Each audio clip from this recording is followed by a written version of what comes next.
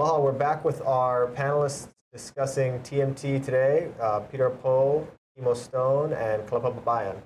I wanted to jump right back in with you, Kalepa, and I wanted to ask you, what else could TMT have done in this situation? There's endless conversations in Hawaii about, what is a good project, what do they have to do, who do they have to consult? After 11 years, I mean, the business community looking at this thing is like, oh my God, what steps do we have to go through in order to get this come out? And I want to know, what can we do? So what else do you think TMT could have done, if anything? And what did they do? The actual conversation has been going on for 12 years now. And, and basically TMT came and had conversations with private citizens. Some of these citizens are the protectors, and they asked for recommendations or suggestions as to what they can do to help. What is it that they can do that the community would see as a benefit, as part of a benefits package? So I don't think TMT can do anything else with the mitigation package that they've already offered. It is now, basically, it is like a contractual agreement, I guess, that whatever they've agreed to is signed off by the participants and is now part of a package of deliverables. So I don't think they can go back and renegotiate. It really is up to the Hawaiian community. If they see something that they're impassioned about, I would say, bring it to the table. But as of right now, I believe that TMT has done a good job of partnering or investigating what things would benefit the community and put together a pretty well thought out benefits package. If you have an opportunity today on the internet to give the governor some advice and the mayor, what would you recommend? I think we have to seek what alcoholics seek, which is a moment of clarity. There is no clarity in the message that the state of Hawaii supports TMT. So as Kalepa mentioned, this is a process that started 12 years ago, and there have been at least 10 years in litigation over whether or not we can answer all the questions and accommodate all of the demands. And so the site is not in the vicinity of the traditional customary uses. It does not block the view plane as the sun rises in the east and sets in the west. It's not interfering with the depositing of any piko or gathering of water at Lake Waiau. It is in a place that, by all of the evidence that's been submitted in that decade-long process, not interfering with any of the religious beliefs claimed by the Kia'i. So I think that the disconnect is that clarity of a message, that it is no longer a matter of accommodations. The project has accommodated the request and or demands of the practitioners. And why that message isn't coming out from the Gov is just beyond me. All you'd have to do is read the record in terms of what are the demands met, what is the response, and is it in the plan? And if you take a look at the plan, you can see the result. Obviously, there's all sorts of accommodations. And then, of course, the obvious benefits to the Hawaiian community. It is a tragedy that many of my friends who are against the telescope will rob the next generation of an opportunity for scientific achievement, unparalleled. No one is offering Hawaiians this level of educational support, and that's heartbreaking for me. Peter, one of the things that has come up from PIEA protesters I've spoken to, and I've gotten lambasted online about this, is the question of arrests. because I've heard that arrests are genocide, arrests are a human rights violation, arrests are, they're violating the Convention on Human Rights. And don't speak to the legal aspect of it, but from your point of view, if you see arrests happen on Mauna Kea now, similar to the Kahuku ones, what is your feeling on that? Because the Kiai have said they are not going to move, and I believe them. I think the arrests are a side issue. First of all, the whole optic, including the arrests, is fashioned by mainstream media. The mainstream media tends to be very friendly toward the Kiai and the protectors. So the optic that they create helps to actually complicate the problem.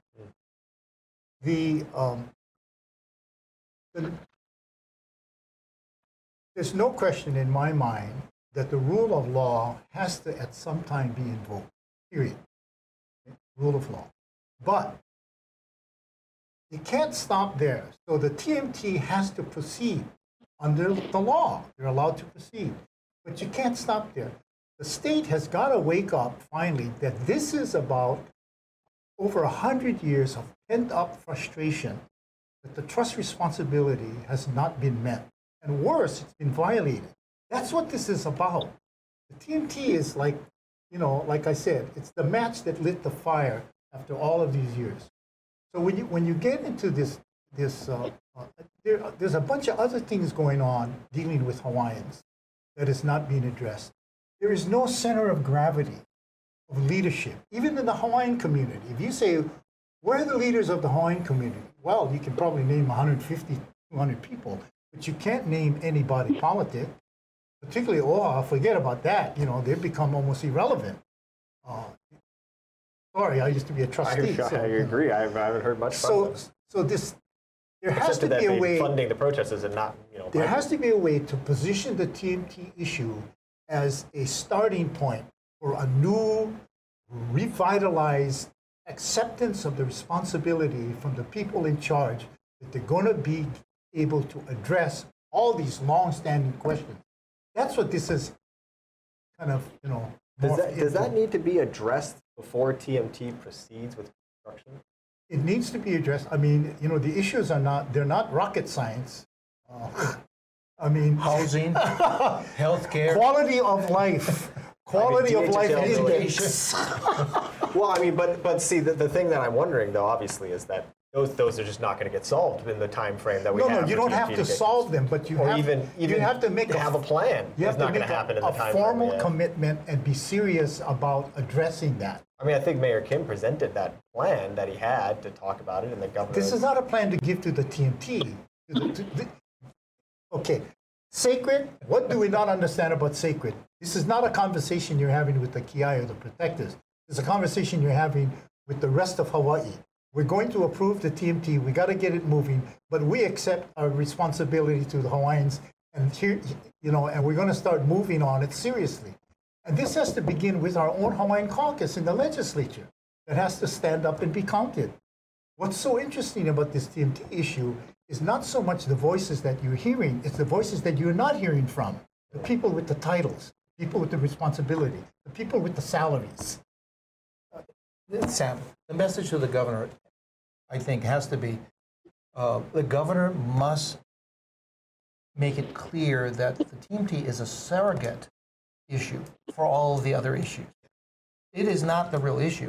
Stopping TMT will not build a single house for a Hawaiian family that's homeless.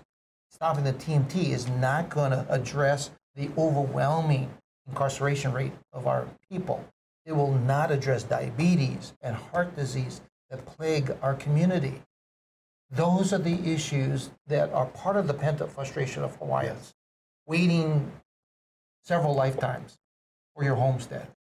The TMT has become the surrogate for all of that pain and suffering. But what the governor has so far been unable to do is point that out. To say what you want about the telescope, it does not address the problems that need to be addressed for your people. So he needs two. It's not a before or after. He needs a plan for all of those issues. Yes. That is separate and apart from the telescope. Now, once you separate the telescope from all of the wider range of issues for Hawaiians, you might be able to have some functional dialogue. As long as the dialogue is only about whether or not the telescope is on sacred land, then we can't move the ball forward. We can make no progress at all. You know, there's another interesting aspect to what we're talking about, the quality of life index. When you take a look at the Hawaiian community, the economic capacity that we have, right? And sometimes, you know, I get from the finance people, they say you shouldn't be talking about it. You know what? When you, just the 5 major landholding institutions, billions and billions of liquid assets, hundreds and thousands of acres of land. What's missing is any kind of collaboration, any kind of thought leadership, any kind of collective vision that would take those resources and figure out a way that they can work together to address the quality of life issues, to ease the pressure on the other stuff. Talking about the Ali'i Trust. Ali'i Trust and the HHL and OHA. So it's not just the state's responsibility. Hawaiians, we have a responsibility within our own leadership structure to try to rise to the occasion. But for us to sit on the sideline while something important like this is going on is, to me, egregious. I suppose, Peter, part of the challenge is each Ali'i Trust has their own mission. Yes. And they have a fiduciary duty to Yes. support their mission. So whether it's education or Kamehameha, or the elder at Lunalilo, or the orphans for Liliuokalani Trust, or the hospital for Queens, Yes. each of them have their own missions. So all of them are contributing now Yeah, they are. to those missions. What is missing is the commitment of the state and the clarity of the leadership. Distinguish between TMT and all of those others. And I would just differ with you. This is not quality of life. Many of these issues are life and death.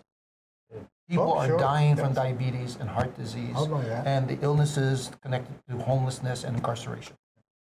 I guess the only concern that I would have is the state's going to have a plan, but like you said, you got to separate it. But we're talking a time frame of weeks, maybe months here, and those issues, even if you had a plan, they're just not going to. The plan itself is going to take forever to make up. I mean, OHA hasn't existed for 50 years. Yeah. They haven't come up with a plan yet. So where is the plan is not going to come up. What time frame are we looking for that would help the governor say, okay, you come up with the plan now and you move in the police a week later, a week before? I mean, that's what we're talking about. That's the conversation the governor's having in his office. I agree, but you know, or not have, or not have. Well, I mean, I hope he's having it.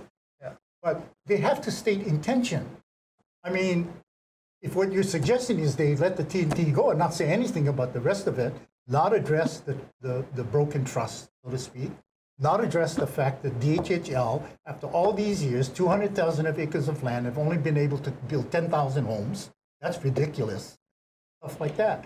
So if what you're thinking is that this is going to solve the TNT problem, as we're saying, TNT is not the problem. It's just the match. You know, it's the other stuff. Kalipa might have a thought. Yeah, I agree with what Kibo and Peter forwarded. I mean, yeah, TMT is in terms of access. What I've always maintained in my whatever I've said to the leadership at the county level and at the state level is that you have to restore the rule of law. I mean, TMT is just a permittee, but the state controls the access to the mountain, and so the state has to restore the rule of law. They have to remove the obstruction of the road, and they have to restore access for all parties on the mountain. The maintenance workers, the researchers, the facility staff, the protectors as well as the TMT construction crew. And you have to constantly reinforce the message that every person that's involved in this conversation has to learn how to share the mountain. What should the next step be for the governor then? What is the next move? 3 steps. 1, he has to develop the message. He has to make it clear that the TMT has a right to be built, that obstruction of TMT is illegal. That message has to be clear. 2, he needs a plan to support that message. What will it take to ensure that the workers who need access to the mountain have that access without threat to their life, without serious harm or injury. Third is the follow through, because this is not a problem for a week or 2 weeks. This will last longer than our lifetime. And so what is, in addition to the construction, the steps necessary to ensure that this is properly maintained in the most productive way for Hawaii?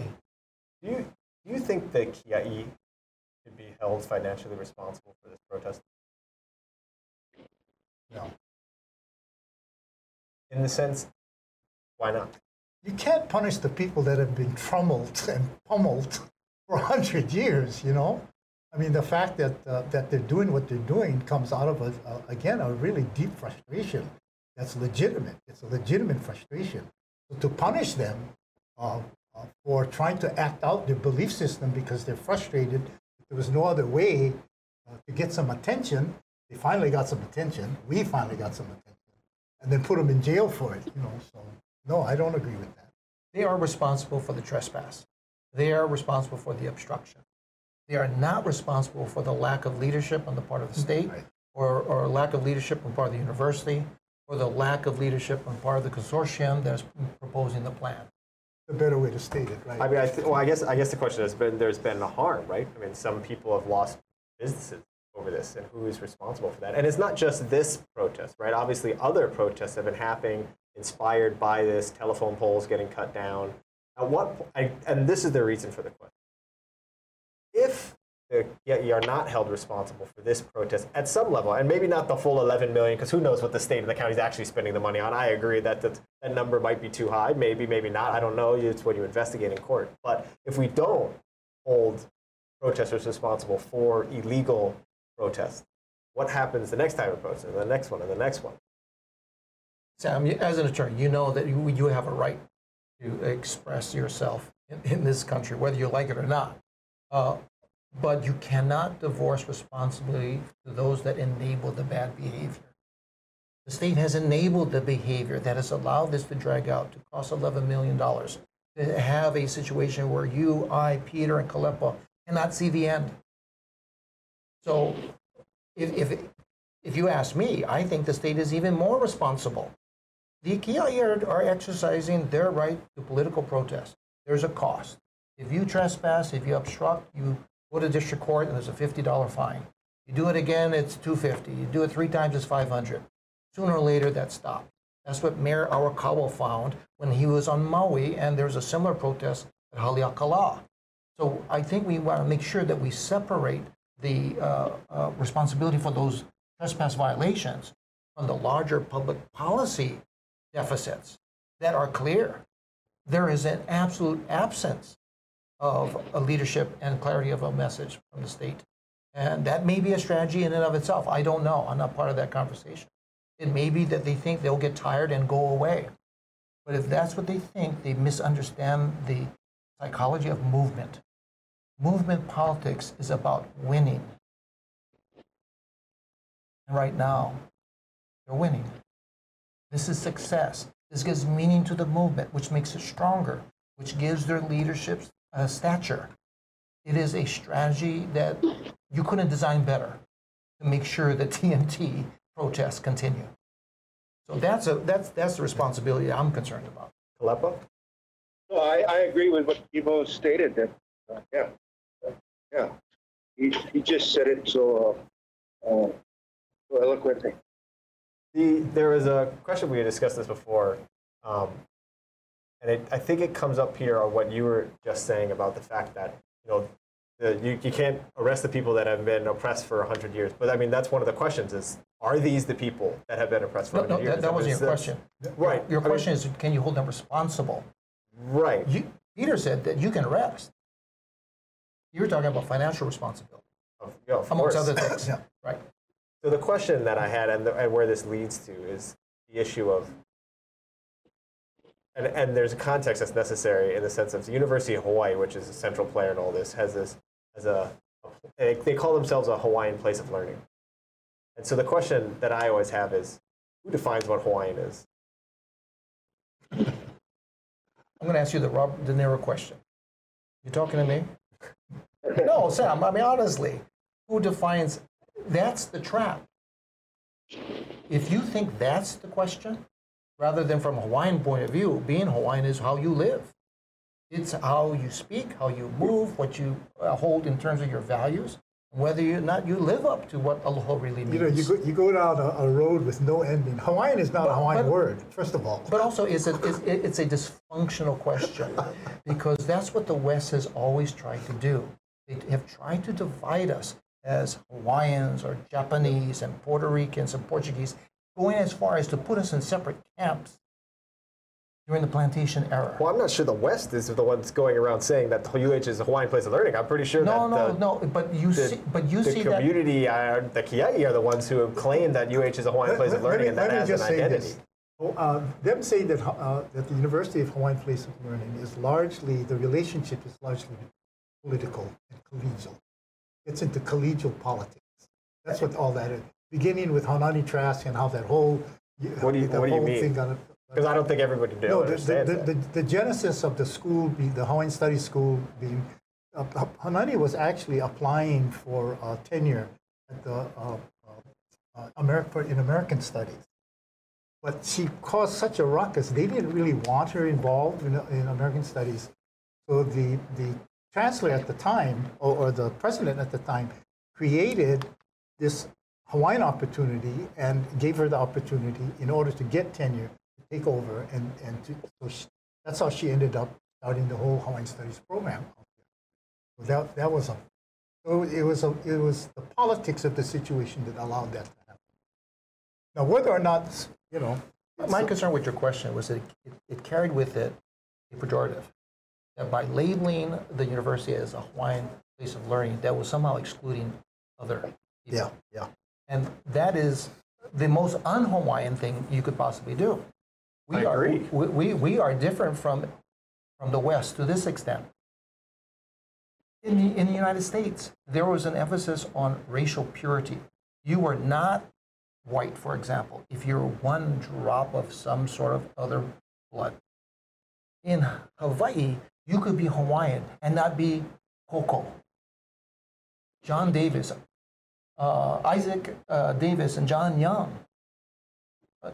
You could be Queen Emma, who's a descendant from Keoneana.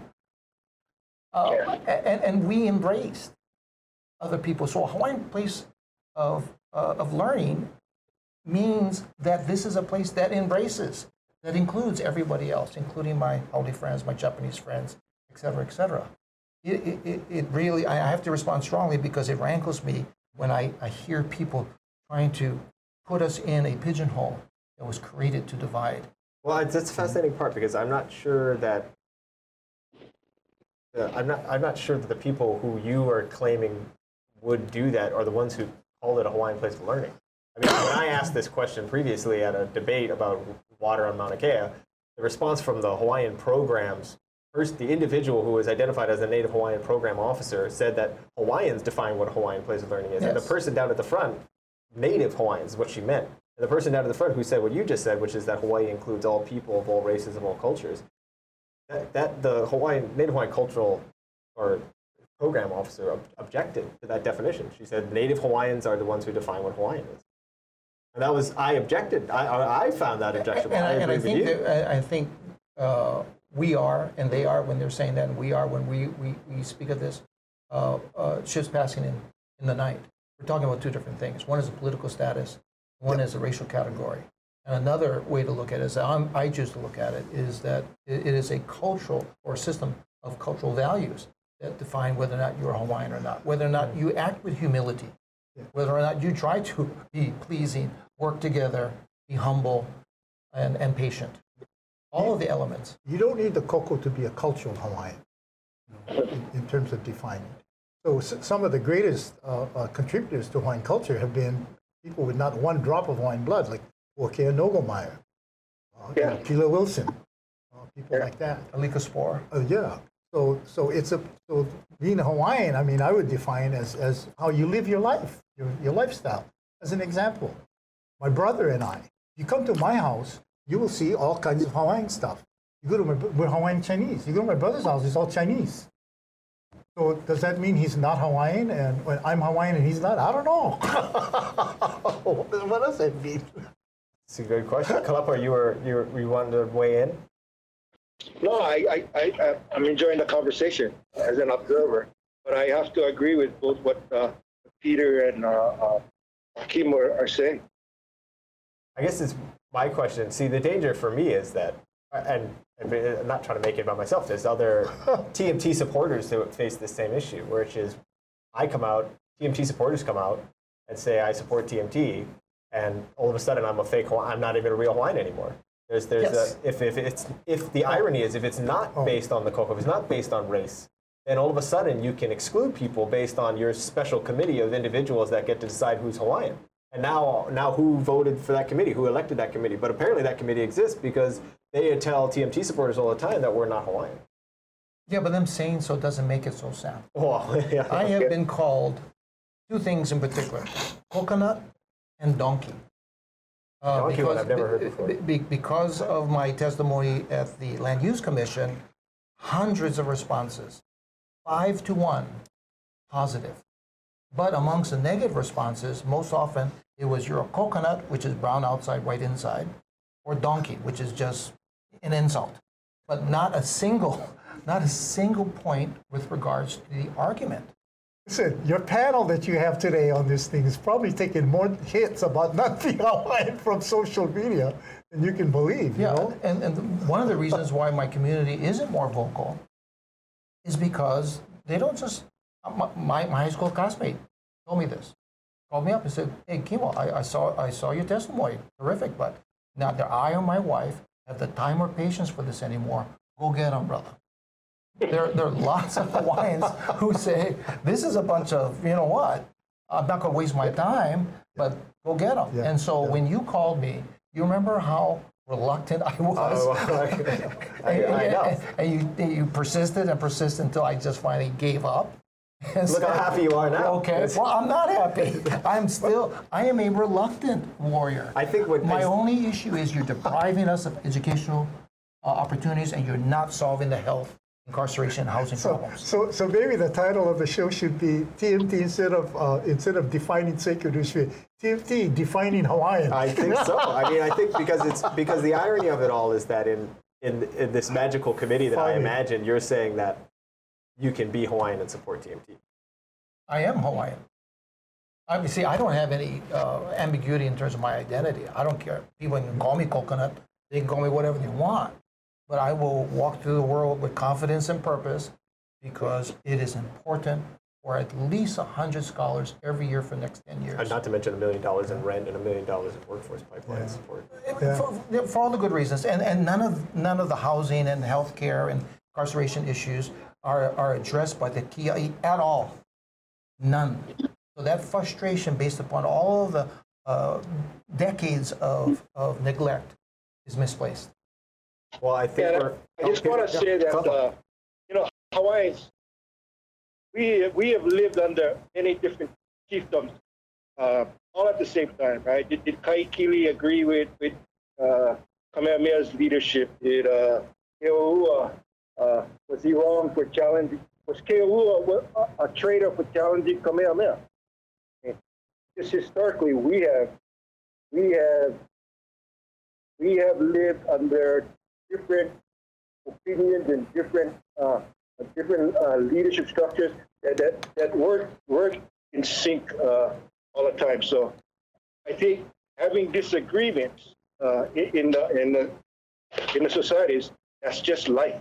I want to close then on this note, because I think we got to wrap up now, is what do you tell young kids, especially young Native Hawaiian kids watching this broadcast right now, or watching it later in the future? What message would you send to them as you close? I tell them what I tell my daughter, who lives with me, who teaches Hawaiian language at University of Hawaii, who is a kiai.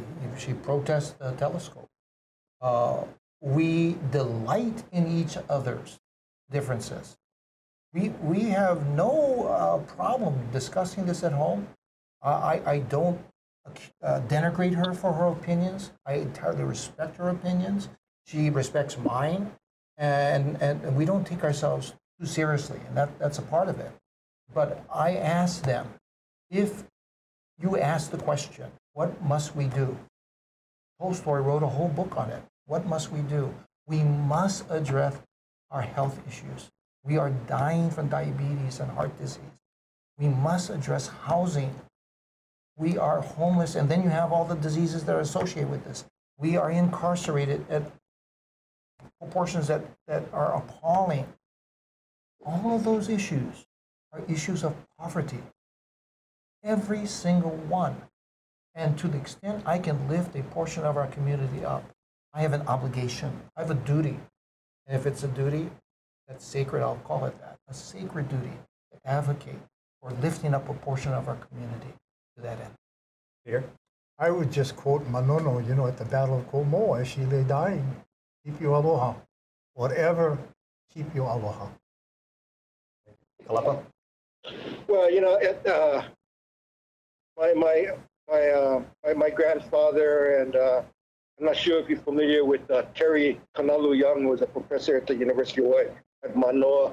His grandmother, Susan, Kalepa, my uncle Archie, they would all gather at the Kapapulu house, and they would have these robust, vigorous discussions about things that concern everyday Hawaiian community. And they invited different perspectives. And what was the only requirement was that needed to be able to articulate and make your point and your reason. And that's what I invite Hawaiians to is to be respectful, to have great debate, but to lead the conversation with a sense of aloha. And that's what I hope that in the very end, from the heart, we all need to find this place of aloha. Thank you very much to Think Tech Hawaii, and thank you to all the supporters of Imua TMT, all the donors that have made this community outreach effort possible, and thank you especially to our panelists, Peter Po, Timo Stone, and Kalepa Babayan. Please support Imua TMT if you want to see more of these conversations. We're going to try and keep this conversation going, trying to keep it out in the public sphere so we can continue this conversation with aloha, helping our community understand this very complicated issue, not just in Hawaii, but around the world too. Thank you very much for watching. Aloha.